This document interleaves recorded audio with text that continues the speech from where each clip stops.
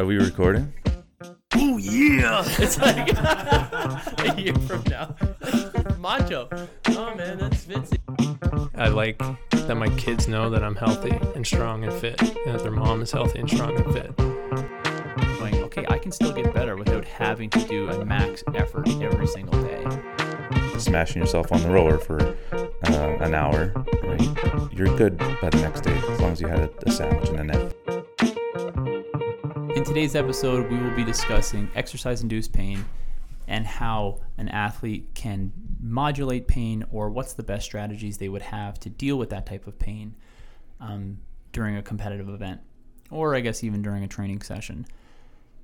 One of the important things to say as we're addressing this, or as we're talking about it, is that there's no real clear-cut evidence one way or another that we've come across.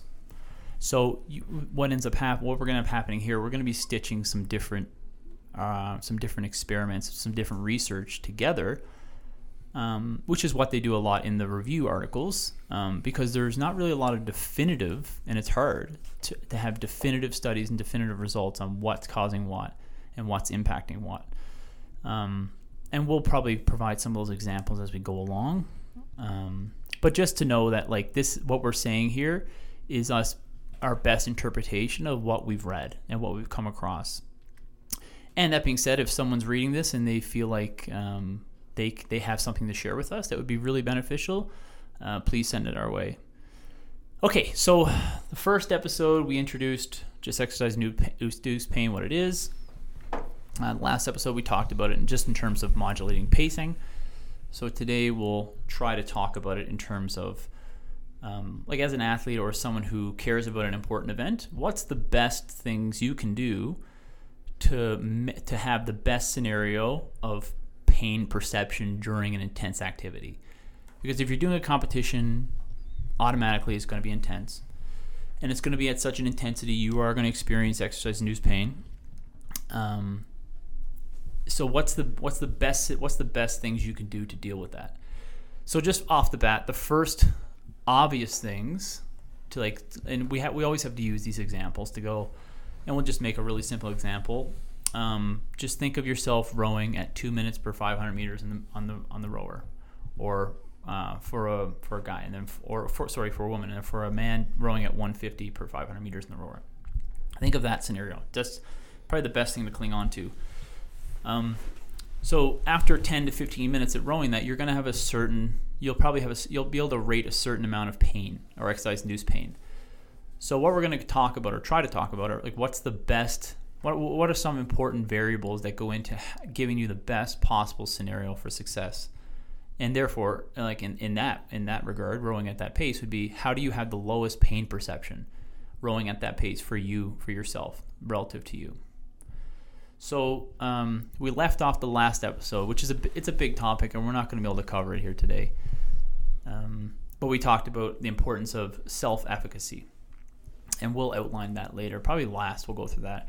But what's some other? Actually, Scott's got a good one lined up here, like a good example of how just it's nothing. It's nothing to do with, like, I guess it's nothing unique really, right? But it's just something that happens when you go to compete.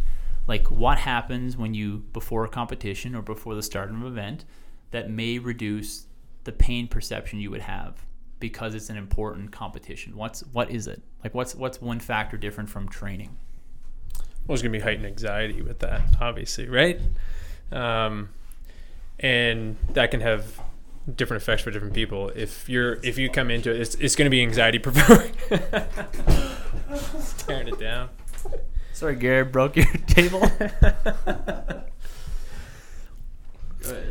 So an important event is going to be anxiety provoking, and for some it's going to create more anxiety than it will for others, and your ability to manage the anxiety will affect your emotional state going into that event. And if you're in a better emotional state, you should, in theory, be able to modulate pain more effectively, because your perception of pain should be lower than someone who maybe is experiencing negative anxiety, or anxiety to the point where it's causing stress that may be exaggerated.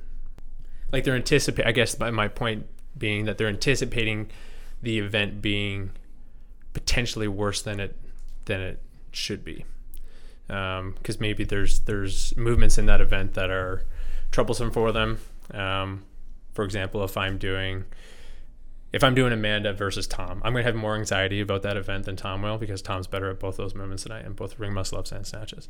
So although it's important to Tom, he's going to have anxiety. He's probably going to have less anxiety than me. So then in turn, his perception of the pain that's going to come could be potentially less than what I'm going to experience.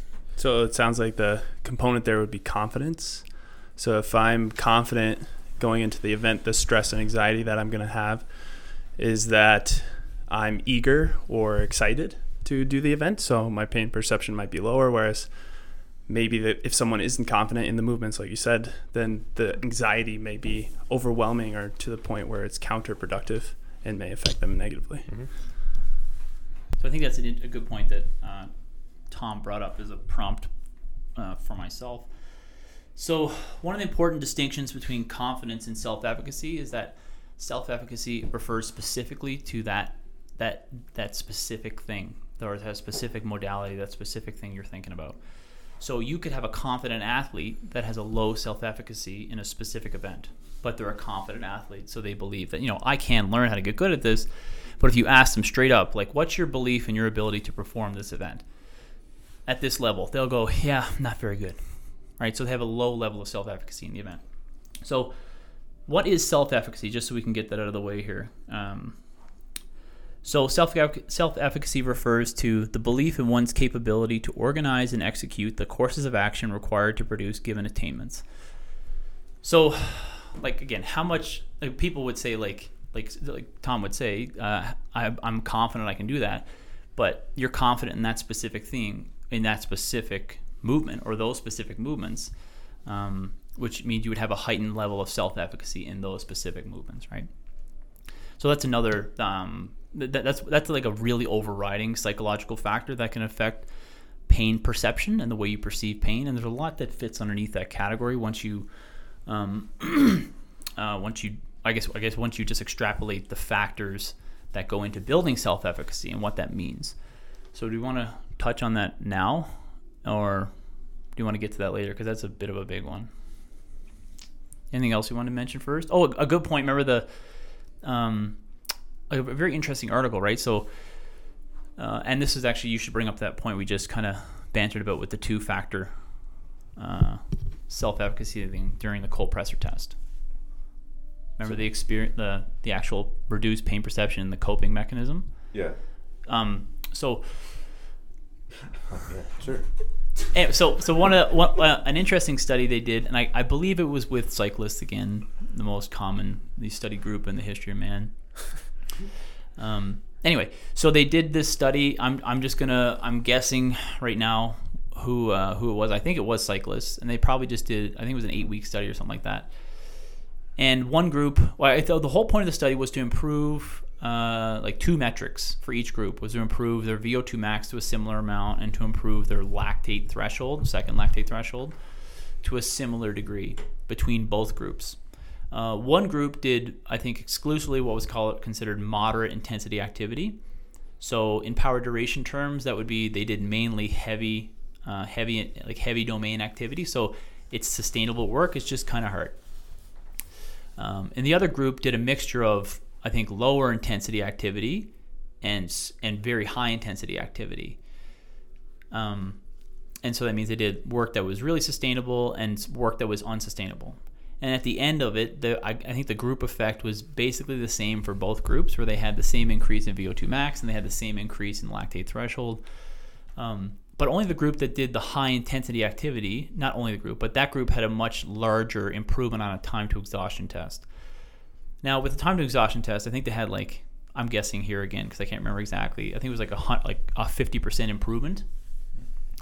With time to exhaustion stuff, it's usually a 1/10 factor of improvement in actual self-paced tests. So like 100% improvement means a 10% improvement in a self-paced test. That's what it works out to. But 10% is still quite a bit on an actual improvement. And the researchers pointed to the fact that two things, which it gets back to it gets challenging to untangle these with perception of effort. But the group that did the high intensity stuff was the only group that really experienced high amounts of exercise-induced pain, right?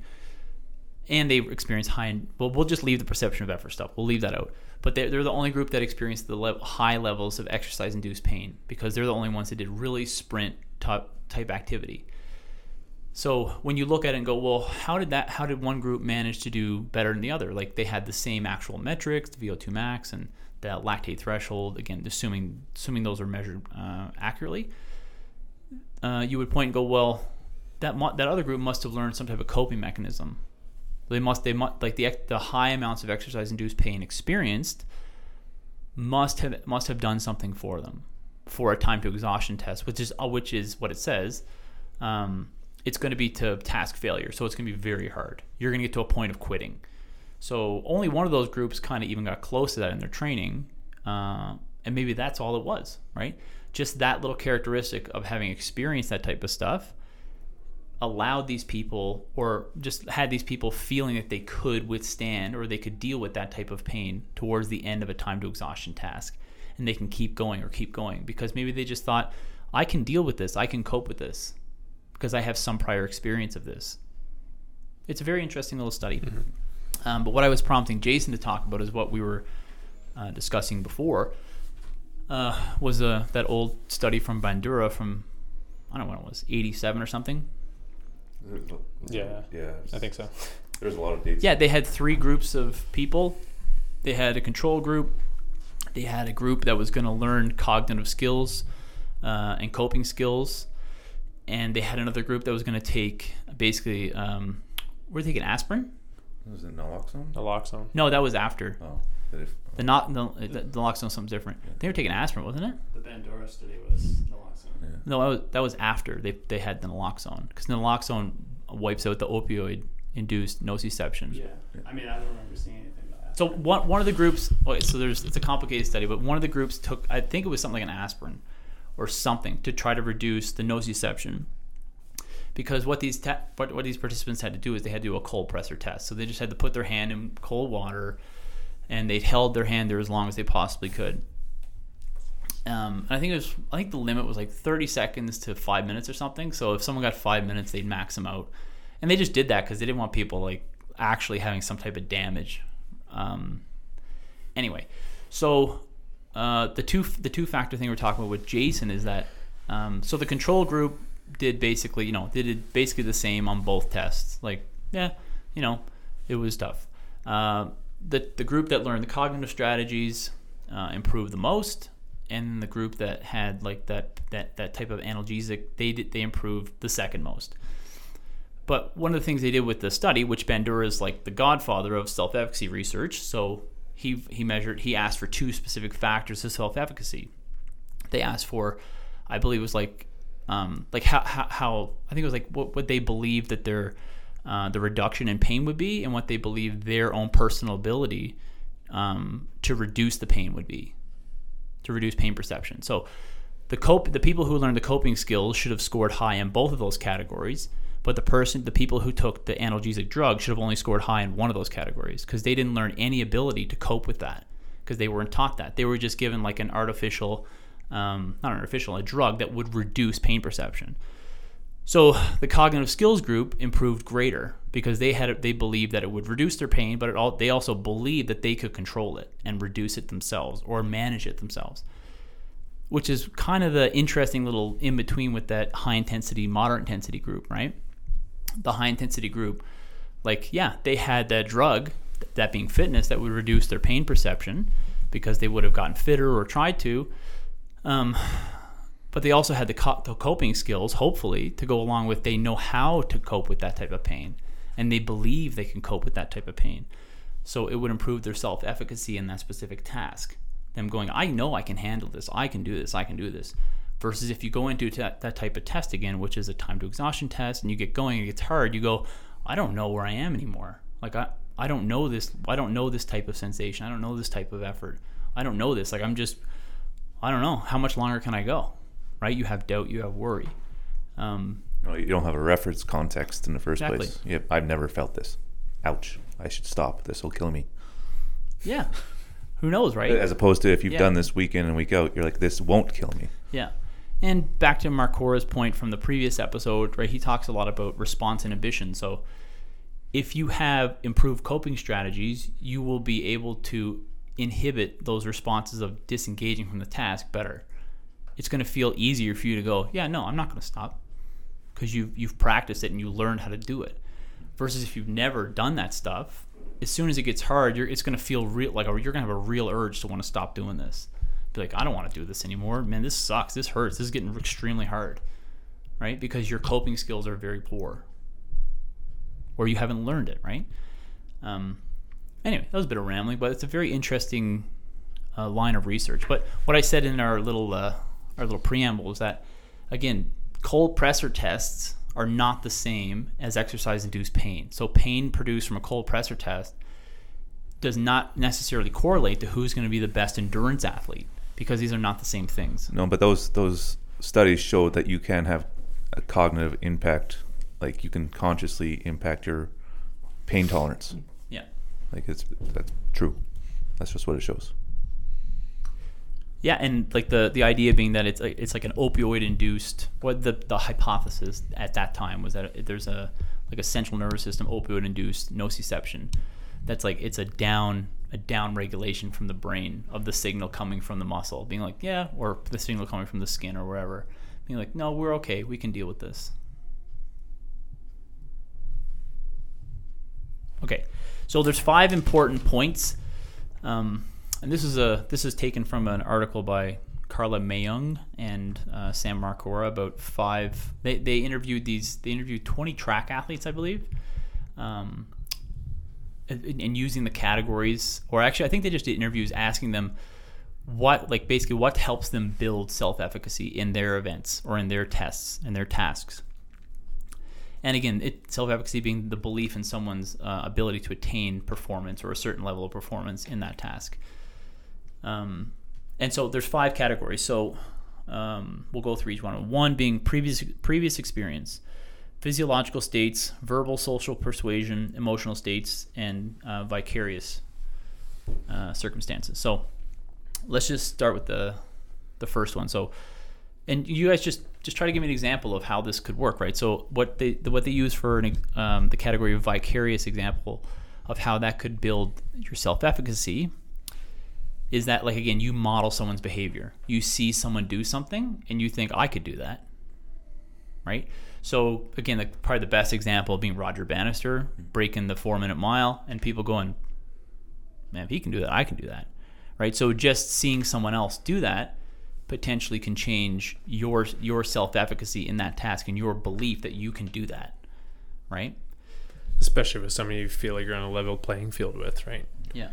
Like me seeing Tom do something might not have that. It might not elicit that same type of self-efficacy, but someone like, I don't know, someone who's more equally matched with me on a fitness level. Yeah. If I see them do it, I'm like, okay, well, I know I could probably do that too. Yeah. It's like when I first saw Molbach snatch 225, I'm like, I can do this.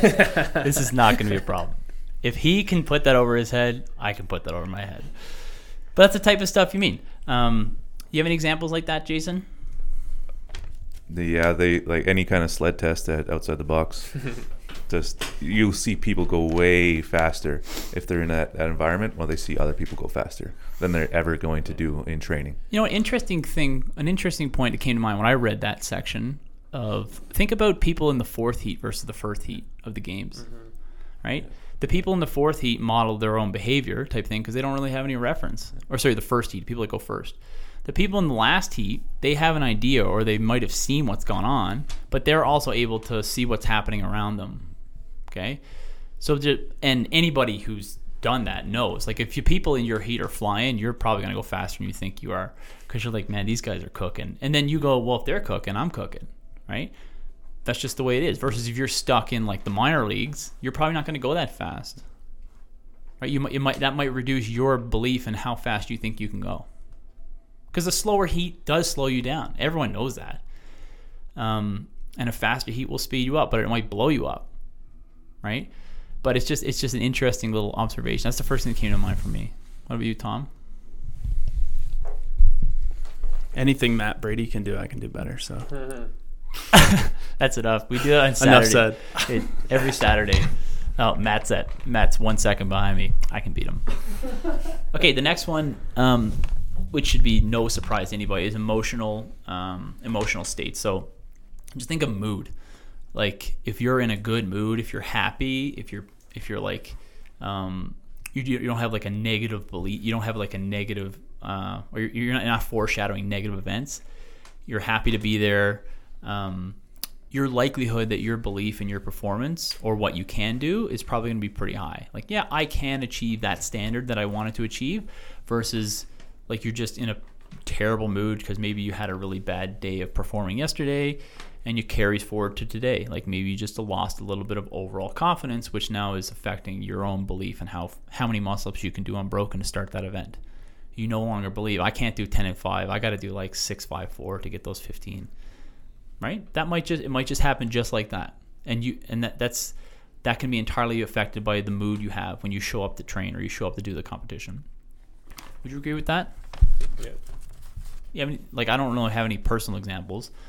Well, actually, yes, I do. When I did my last ever regionals event, RIP, in 2014, I had such a bad attitude about doing the overhead squats in that last event. Because I thought Castro was out to get me with 2 squatting events like that in one weekend. That I got to the last bar and I didn't even really, I was so mad about having to do overhead squats again. And I shouldn't be mad about it, I just suck at them. But when I got the bar with my head easy and set it up and tried, I failed like twice or 3 times and I just like gave up. I had such a bad outlook on the event and a bad outlook on that test that I wasn't able to give what I was actually capable of giving. But that was like a perpetual cycle for years of me believing I was bad at overhead squats. Or I was bad at it, but there's difference in being bad at it and then thinking you can still do it, even though you're not great at it. Mm-hmm. You can see the wheels come off if you watch people in competition and they get like a no rep, even just one. You're like, okay, and then another one. And then another one, and it's all downhill. It's dominoes, and it's just like someone just losing their confidence and their self-efficacy in a movement that they've obviously trained before, are very comfortable with, but it goes downhill. And again, we're using the word self-efficacy. People, if it helps you to think about confidence or just thinking your confidence, change your confidence, you can think that. That's a okay stand-in word because people know the word confidence and they know what that means. But just think of confidence specific to this one really, really minute detail, because that's what self-efficacy refers to. It's very specific. Okay, the next category would be verbal and social persuasion. So, Hype crew. Yeah, again, you got that hype crew set up for that 4-rep max front squat in the quarterfinals, and you squat so hard you literally blow your belt apart. But everyone knows that, right? If it's an event like that, if you want to get amped up and you like that will that'll likely improve your own ability to go, I can do this. I'm going to do this. Like I feel great. The boys are here. We're getting after it. Yeah. But for someone who's not like that, it may be a different scenario as to what verbal persuasion might be, right? It might just be one word from a coach. That's all they need to hear, and they go, yeah, I can do this. And then like the social aspect of it, like competing in front of an audience versus competing in front of nobody. Right? Like, what does that do? Right? For most people, if they're if they feel like they're competent in their sport, the extra arousal of the crowd will improve their performance. It's like just going to heighten their sense of their own ability. The one caveat which they mentioned, which is a great caveat about the verbal persuasion, is that the verbal persuasion or the verbal feedback. Say, like someone has done a test, done a competition, and they have a conversation with their coach or someone. That conversation of itself, of that performance, can help build that person's future self-efficacy in that specific modality or that specific type of event. But the caveat is that the information has to come from a trusted source, and the information relayed to the athlete has to contextually match what the individual felt. So if the individual, so think of it like if you watched a competition, you were like invested in how that person did. You knew how hard they tried. You knew exactly everything about it. When they come off the floor or they do or they finish their test and you talk to them about it, you're connecting with them very deeply, and they know you are because you're talking to them. And they're like, yes, nodding along, going, this is exactly what I felt. And then they talk to you, and you just have a good conversation, and it's just positive.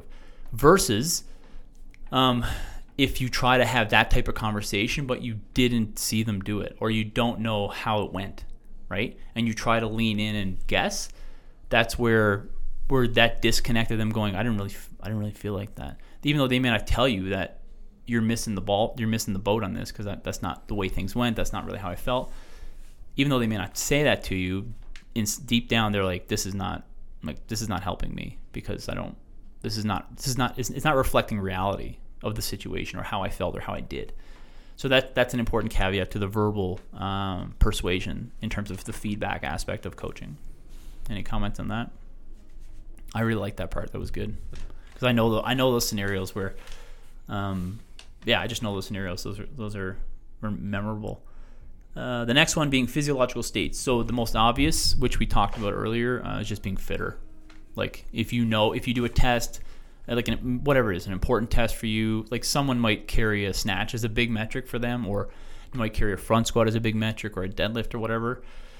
And if you're doing all of your other tests in preparation for some CrossFit event, and you're matching your personal best in the clean and jerk or thereabouts, for some people that would be like the check on the box going, I'm ready to I'm going to kill this. Like if I'm doing all this other stuff and I'm also hitting this, that's my checklist going, yeah, I got this.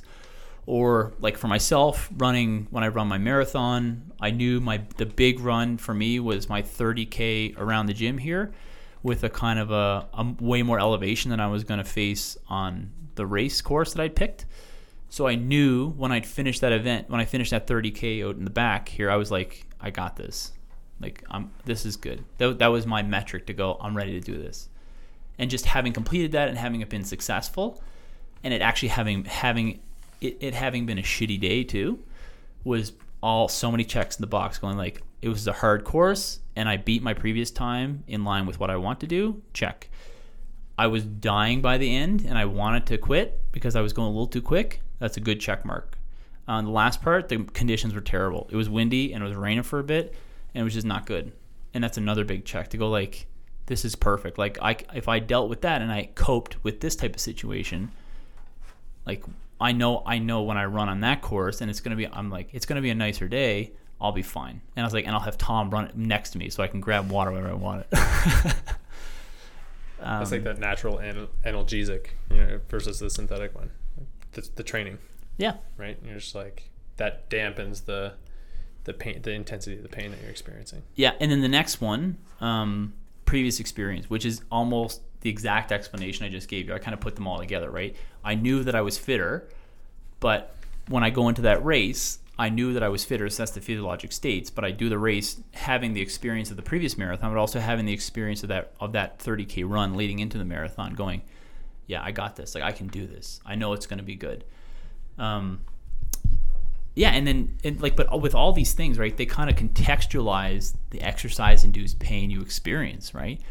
So, like when having done a previous marathon, you get to the halfway mark, and in my previous marathon, like the amount of, just call it exercise-induced pain that I had, and then as it progressed throughout the rest of the race, what do I have it to reference against? I have no reference point because I've never done this before. I don't really know. I'm not sure what's going to happen next. I don't know how much it's going to spiral out of control. I don't know if it's just going to level off. I don't know if it's going to go from pain to cramping and then full-on failure. I don't know. Whereas this time, when I'm feeling those sensations, like I'm having that sensation of pain and like it's hurt, like even my rib cage is bugging me just from breathing so much, and my traps are tight, and like my legs start getting heavy, and my calf starts cramping again, like way too early. But I just contextualize and go like, I know I've done this enough now. I know it's okay. Like I know it's okay, as opposed to stressing about it or worrying about it. And I mean, you can hindsight 2020 because you can't go back and go, well, let's go back into that race and then let's stress about it and see how that affects the pain perception. But you almost already know, like if it starts bugging you and you want to give up, it's going to seem way more painful, and then you're going to quit and it's going to seem really painful. Versus if you're like, listen, I'm finishing this thing. I've dealt with this level of pain before. I know I can do this, right? So you have that, whatever you want to call it, confidence, but it's self-efficacy. So I believe I can finish this event in the time I set, and I'm going to do it, right? So like all those things go together to give you that type of performance output. Versus if I didn't have those other things going, if I just take away the previous experience of the race, going, my calf hurts at the 20K mark, this is not good, right? And then what does that do to my perception of effort and my response inhibition? Like I have to tell myself for the next 1 hour and 40 minutes that it's okay. That's a long time, right?